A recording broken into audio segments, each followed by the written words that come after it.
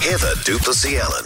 Survivors of the Whakaari disaster have started to give evidence in the trial relating to the disaster today. 6 of the 25 are due to give evidence, mainly through evidential videos filmed in the months after the eruption. Chelsea Daniels has been covering the trial for us and is with us now. Chelsea, hello. Who have we heard from today? Yeah, so US honeymooners Matthew and Lauren Urey booked a Whakaari tour through their cruise provider, Royal Caribbean. Now, they were offered the day trip in their Royal Caribbean Shore excursion pack, and they paid about $240 US each for them. Matthew remembers someone screaming, "Run," and then moments later, a wave of black. And I remember feeling my flesh burning and yelling out at one point that just in pain. And then after that, I checked as soon as the cloud cleared to make sure my wife was okay. Sorry. It's okay. Lauren remembers hiding behind a rock where she knows others were too because she could hear their screams. She was concerned about her holding her hard hat in place because of the debris hurtling towards them, but also wanted to keep a hold of her husband's hand. She kept saying, "I love you." And he said, "I'm sorry." He'd booked the trip for them months in advance.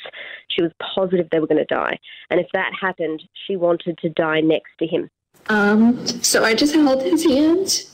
And I kept telling him I loved him. And like I said, my respirator was falling off. And so then at that point, it was hard for me to breathe. And I was like gasping for air. And so I thought it was any second before I was going to die. Chelsea, what have they said about the information or the gear that was provided to them? Yeah, so respirators were actually touted as for comfort more than anything else. So they were told to be used if the sulphur in the air, for instance, got too uncomfortable for them.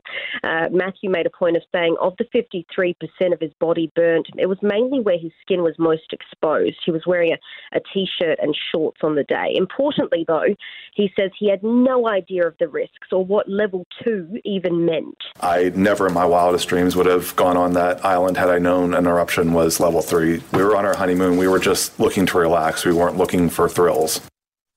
Lauren says she assumed active volcano meant once in every 10,000 years, like those in Hawaii.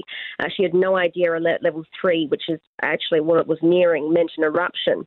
ID Tours defence questioned the couple about what they actually knew about the excursion beforehand. He referred to those excursion guides handed out to them, which laid out things like what to wear. In that section, it notes just sunglasses, a hat and walking shoes.